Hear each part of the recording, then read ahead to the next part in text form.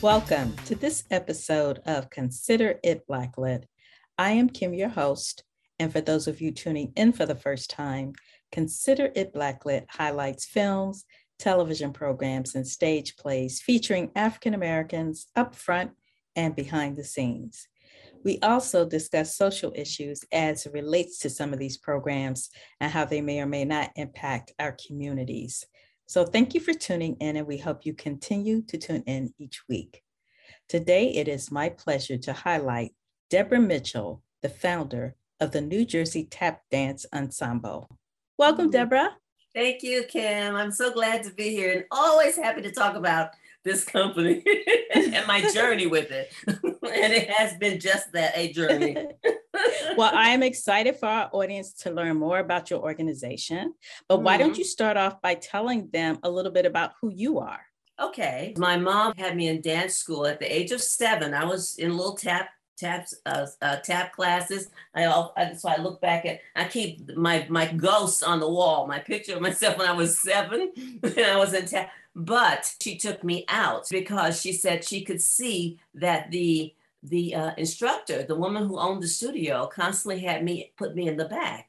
Well, for me, this was a blow because tap dancing was in my soul. I just loved it. And that's when she explained to me more why she took me out of the class and that I could go back to dance later in life, but I was going to get an education.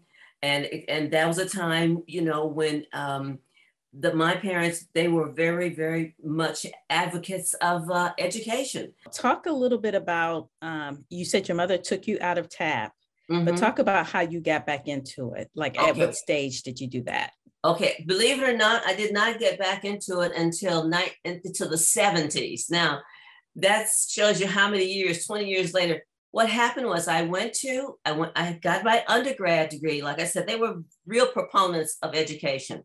So I was always a good student, and I got my bachelor's at Southern Illinois University and my master's degree in social work at Indiana University.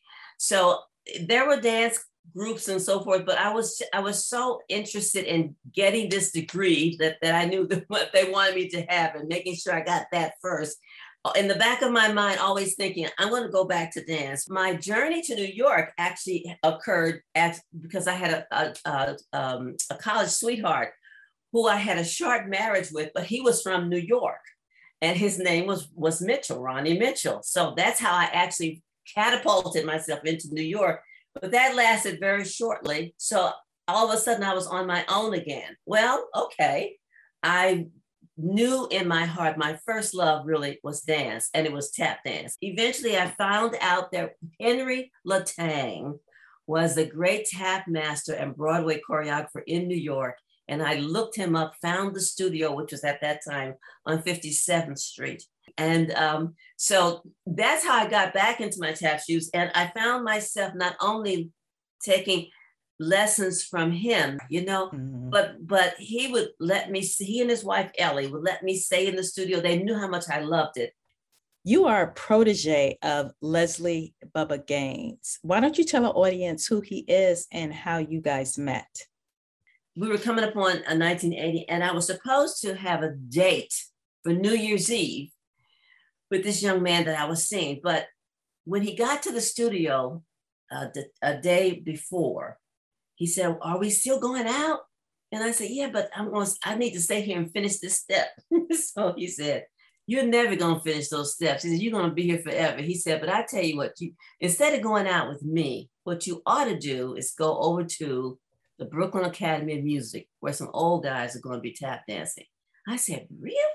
I said, "What?" I said, "Who are they?" He said, "Well, you just ought to go over there and see them." He said, "Because these cats, that's what they call them, these cats are fabulous." I didn't know where to park. So I said, "Okay, you know, when you're young, you will take chances and do things that other people do. I'm going to park my car right here on the street." And it was late. And I thought, I cannot be going all the way back home. So the best thing for me to do is to stay here. So I parked my car and I fell asleep in the car until dawn. And when dawn came, I thought, okay, now I got to get into the building. That was my dilemma. The garbage collections was happening early, and the guys came with the big truck, and they opened the back door of the academy to take out those garbage cans. When they opened that door and turned their backs, I slipped in. Oh my goodness. Oh my goodness. So So when you got in, did you finally see them rehearse? well, this is what happened. I got in and I went through, it was dark because of, everything was black. It was supposed to be closed. So I got in and it was only maybe like 7 or 8 o'clock in the morning. Well, they weren't going to be there till maybe 11 or 12 o'clock. So I found my way to the auditorium, and I sat down in about the third row with my tap shoes in my lap, and I fell asleep waiting for this rehearsal to start. And I didn't wake up until I heard these voices. It startled me and I jumped to my feet. When I jumped up, Kim, the tap shoes hit the floor and the guys on stage, the man in the front said, "Who's out there?" Because everything was black. So I said, "It's just me." And he said, "Who is just me?" So he sees me because I'm in the work lights. He says, "Little girl, come up here on the stage. What are you doing here?" So I picked up my tap shoes, got up on the stage, and he said, what are you doing here? So I said, "Well, my friend told me some old guys were going to be here tap dancing." I said, "And I wanted to see them." He said, "Old guys?" He said, "Well, that's what you're looking at, the old guys." He said, "Old guys, introduce yourselves to the little lady." And that's when I was actually introduced to these legends of the art form. It was the tall, distinguished man who asked me to come up on stage, Honey Coles. Oh, and then wow. there was Buster Brown. There was Fayard Nicholas of the Nicholas Brothers. There was Louis Sims, and there was Face Roberts. All these people, of course, have passed, but these were legends. And in the back by the piano was a gentleman who was very small, very, very elegant. And he said his name was Bubba Gaines. So so this is how I actually, and for some reason, he was the only one who was very quiet. All the others had personalities bigger than life.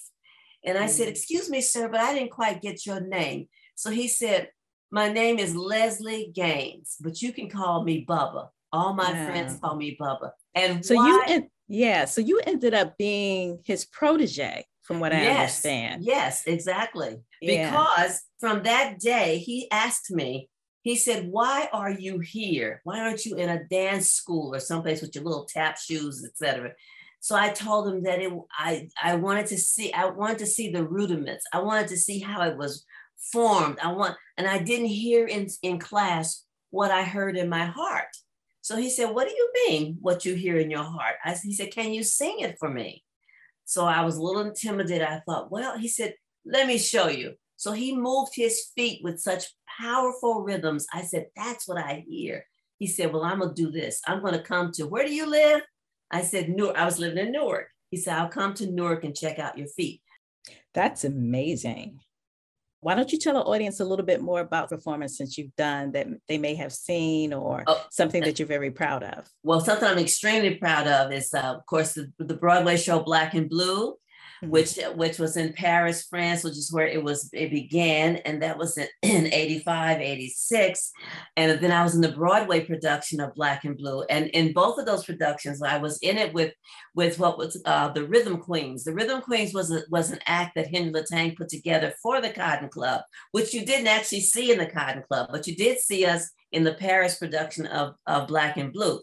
And that was with Rashmela Kumbo, Jermaine Goodson, and myself.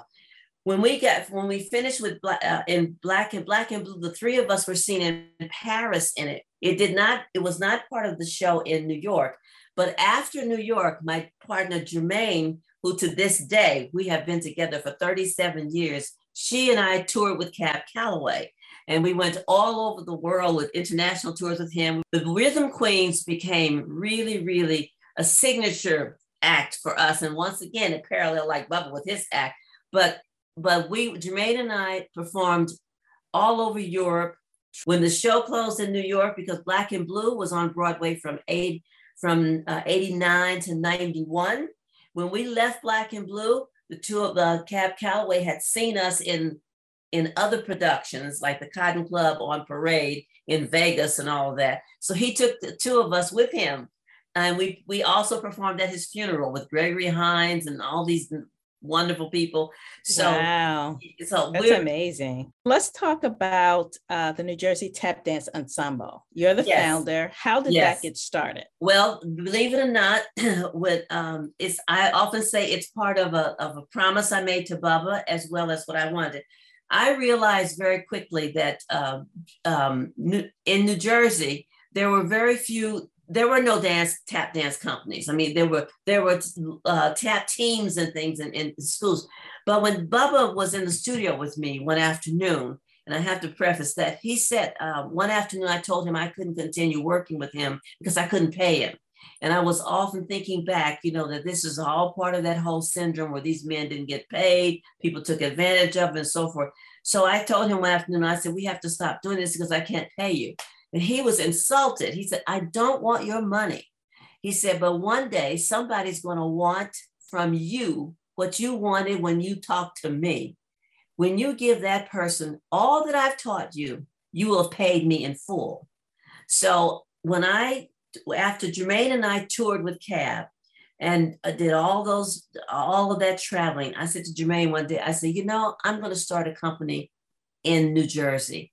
I said, because I want to give all of this back. Where is it going to go? It has to be. That was my impetus for wanting to start a tap dance company. And I also knew that anytime you wanted to learn how to tap, Kim, you had to leave Jersey. If you wanted to learn what I learned, you had to leave New Jersey and go to New York. And I said, and people offered me jobs in New York. I said, I don't want to teach in New York. I'm going to go back where I'm living. So that's when I thought, you know what? There has to be kids like me all over New Jersey. Because my mom always told me there's talent on every street corner. I said, they must be there. So that's where I'm going to go.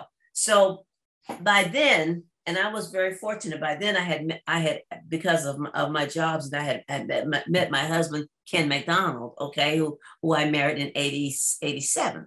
So I said to him, I'm going to start this tap company. So I got flyers together. I didn't know what I was doing. I got flyers together and I decided to send it out to dance schools and put it and give it to my friends and say, I'm going to audition for a company. Now, what I wanted was a company of adults, because I realized that when you leave dance, first of all, is a short-lived profession for many people, unless, except for tap dancers.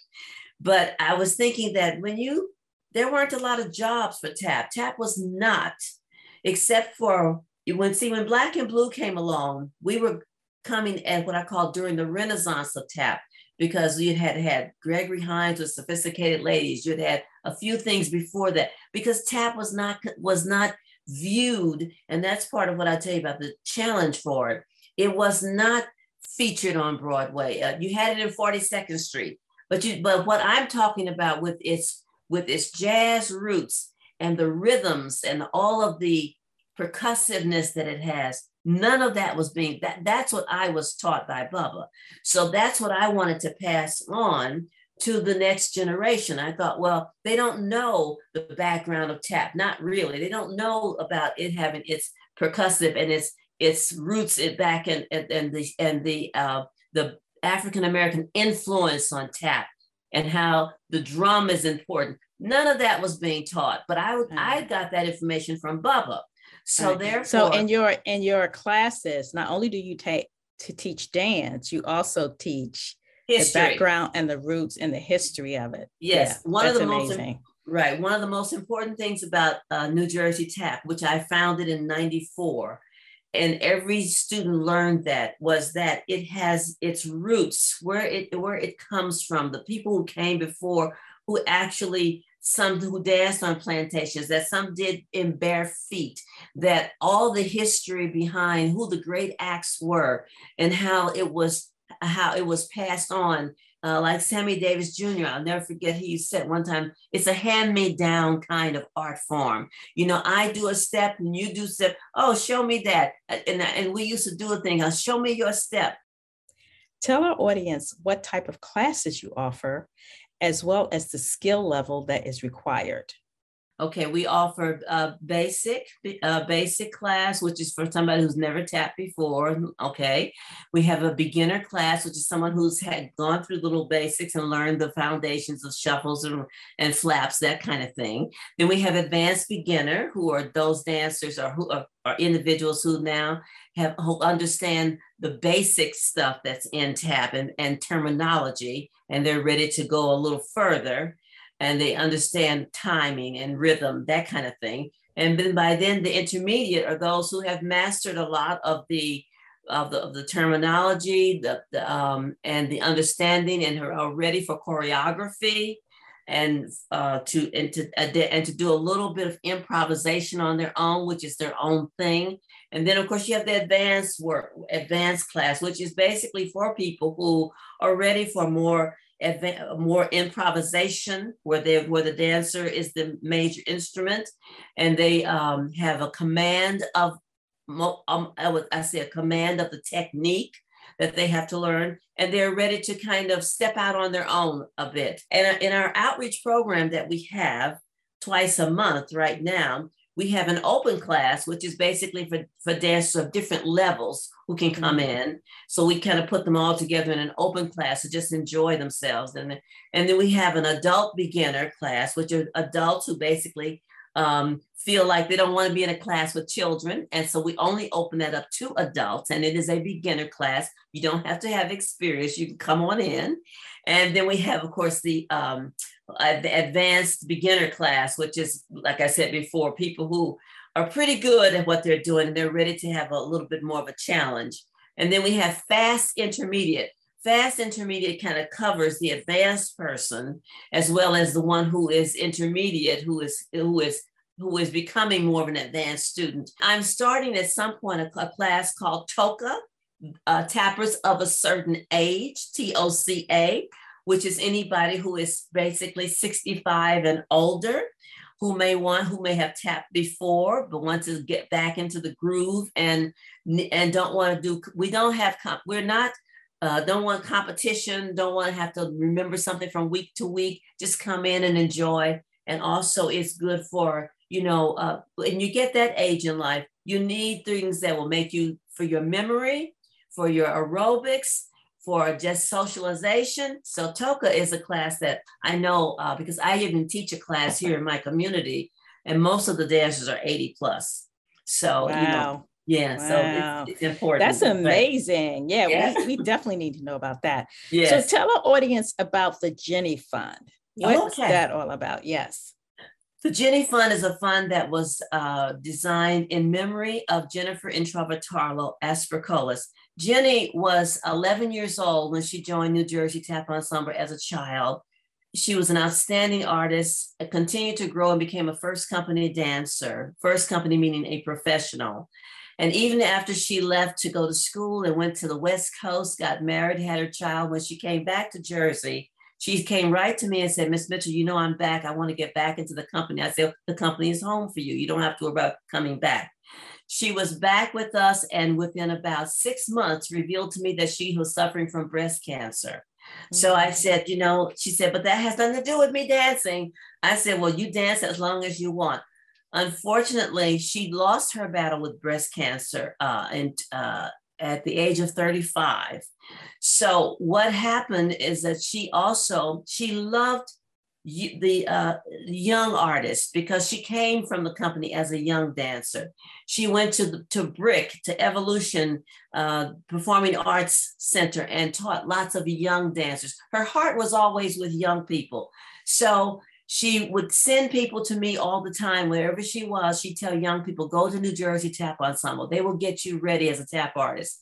So when Jennifer died, I thought it would be a fitting thing, a memorial for her, to help support young artist training in our company, which is what our arts education youth company is, NJ Tap 2. That's for dancers who are 12 to 17, to support their efforts, to have scholarships for them, to help us keep that program going. I instituted the Jenny Fund. Her parents were so pleased with it, and it allowed me to name it after Jennifer, because young people was her heart and soul.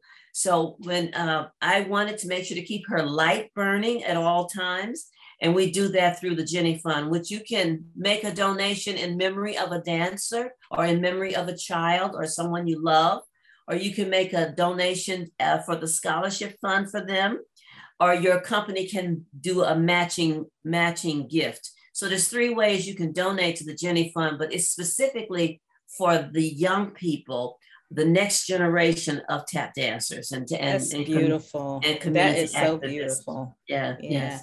Yeah. Yeah. Thank you for doing that, because I'm sure that will afford some young person an opportunity who may not even have thought of doing tap. Yes. To do tap. Yeah. Yes. That's beautiful. Yes. Mm-hmm. So you do have some sponsors. Tell us about the sponsors you had in the past, and what is the process if a new sponsor wanted to come on board? Yes. We've had a hard time actually getting, we were funded primarily through foundations. Okay.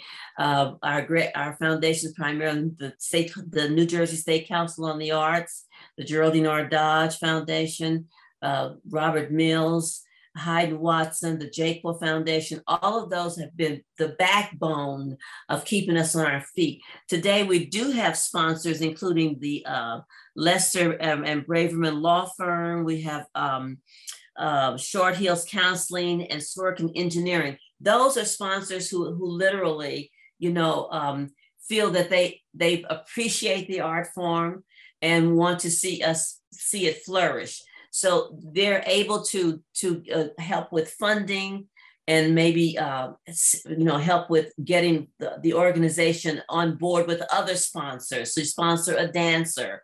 It takes a lot to keep this organization on its feet, which is one of the big problems we have. But we have had thank God we've had the support primarily from our foundations and our donors. Anyone can be a donor to New Jersey Tap Ensemble.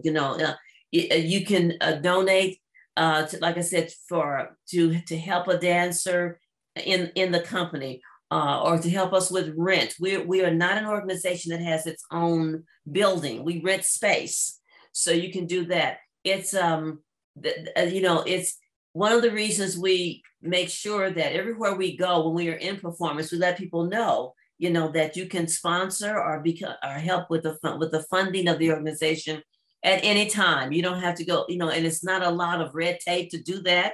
You just let us know. Our board of directors is always open to, finding new sponsors. Tell our audience about some of the challenges that you've had in running the New Jersey Tap Dance Ensemble. One of the biggest challenges has always been that people have often seen tap as a childlike kind of art form. It is because we promote it and know it's important that people understand that it isn't, that children can do it. But for instance, we don't even accept anyone younger than 8, because the art form itself, the percussive nature of it, you need to understand it a little bit more. So finding donors, getting money for the company, the image, even being presented. Many times I had to fight very hard to get us performances with various presenters, because they did not see it as maybe able to hold its own, like say a ballet company or a modern company. So we've had to fight the image situation for many, many years, but we have had great performances, in NJPAC, at SOPAC, in Long Island, in New York, at the Lincoln Center. We've been out there because we're 27 years old now. I pushed very hard to get us out there, but that has been one of our greatest challenges, is funding. And if it wasn't for those funders, like I said, like Jaqua and Dodge and the Arts Council and, Hyde and Watson, Robert Mills, we wouldn't have been able to do it. So, wow. Have you identified any specific challenges related to the pandemic?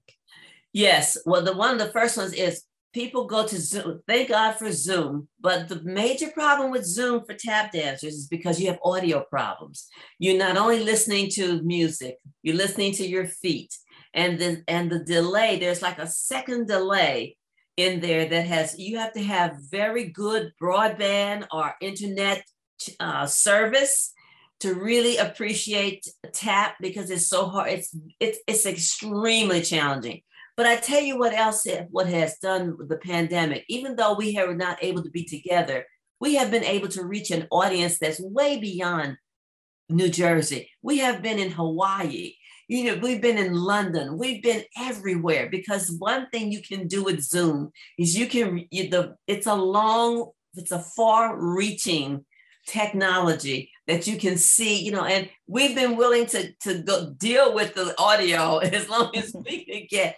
But what I'm saying about that is it has not only given us a broader audience, it has also helped us get to audiences that we normally could not. So and also we have been able to bring in artists who we couldn't maybe pay to fly in. We've had special programs. We fly people in.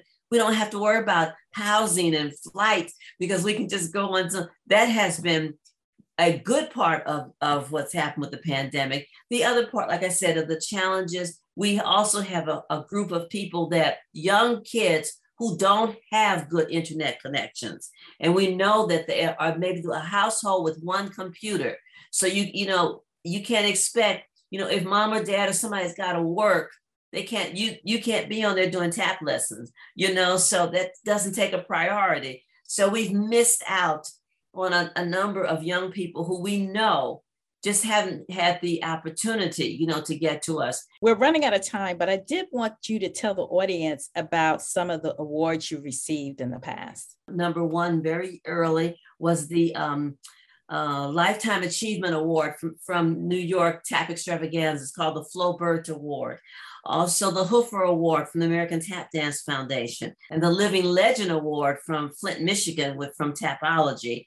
And just recently, my oral history was recorded, 10 interviews, which will be housed in the Jerome Robbins Dance Division at the New York Public Library of Performing Arts.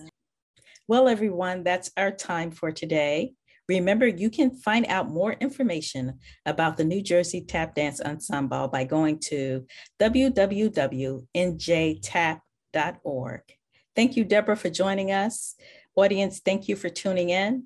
And until next week, consider yourself Blacklit.